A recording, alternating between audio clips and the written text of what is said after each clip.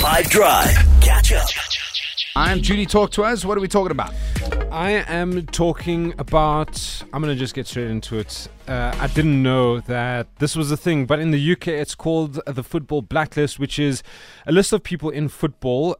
People named on these lists are the most influential black figures working in various areas of the game. Wow. This caught my eye because there's a name and a person, a player that we know very well. The Football Blacklist, first published in 2008, highlights black industry professionals who are positive influences in the industry. There's a players list and a coaches list. Nice. A media list. I won't get into like the media list and all the other lists, but I'm going to focus on mostly the players list. On the players list is Liverpool's Trent Alexander-Arnold. He was named on that one. Say it in Trent. But the whole thing. Trent Alexander-Arnold. Maybe I got a Scottish, I don't know. Along with Manchester United and Chelsea women's players Nikita Paris and Jess Carter.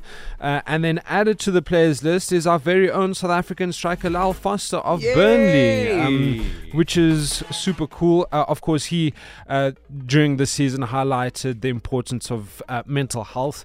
And it's cool that what Burnley and his coach Vincent Kompany did in terms of understanding where he was, the kind of space that he was in, and providing the tools for him to recover from that. Bayer Leverkusen's Jeremy Frimpong was the fifth player on that list.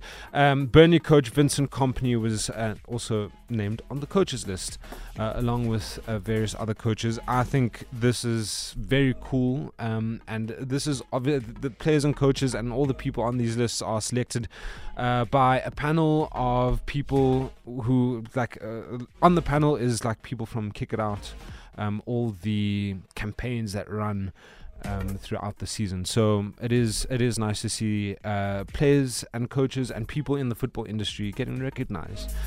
That's what I have for you today. If this were a real bit of extra time, this is when the ref would blow the whistle because it's finished. Catch up from some of the best moments from the 5 Drive team by going to 5FM's catch up page on the 5FM app or 5FM.co.za.